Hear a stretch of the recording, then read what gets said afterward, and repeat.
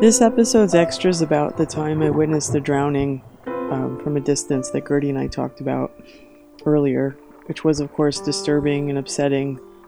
I couldn't get it out of my head for a while. The scene of his friends just running back and forth on the beach, yelling, and just obviously feeling really helpless.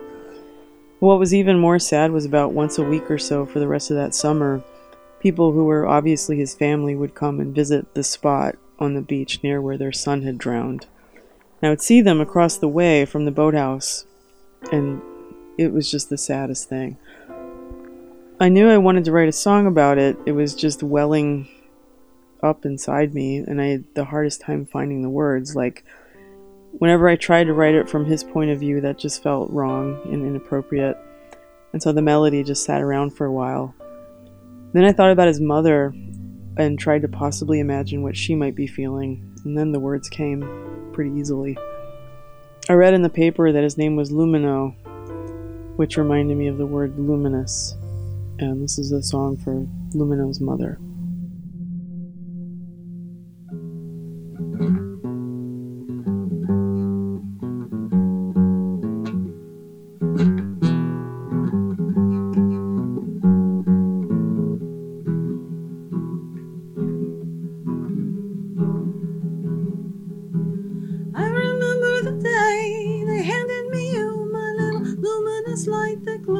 Small and true, and my life would be forever changed.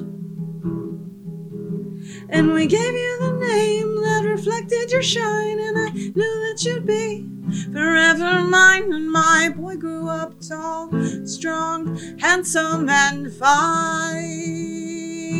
And now we visit the place where you took your last breath on the banks of the river. I've come to detest leaving flowers and tears at this cross made of pine.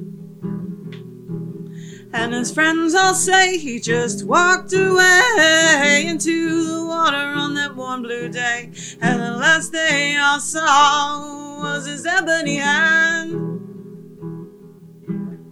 What could they have done? They're just children themselves. They ran to and fro, they shouted for help, but their cries were drowned out when the sirens came. And now they visit the place where they first have seen death on the banks of the river. They learn to respect, and they spill out their beer on the sand.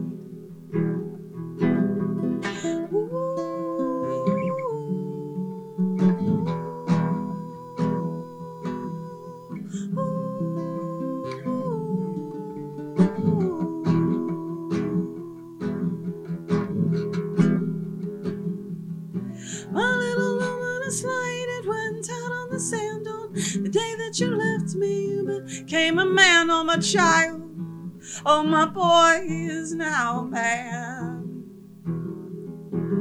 And we visit the place where you took your last breath on the banks of the river. We pay our respects, leaving flowers and tears at this cross made of pine.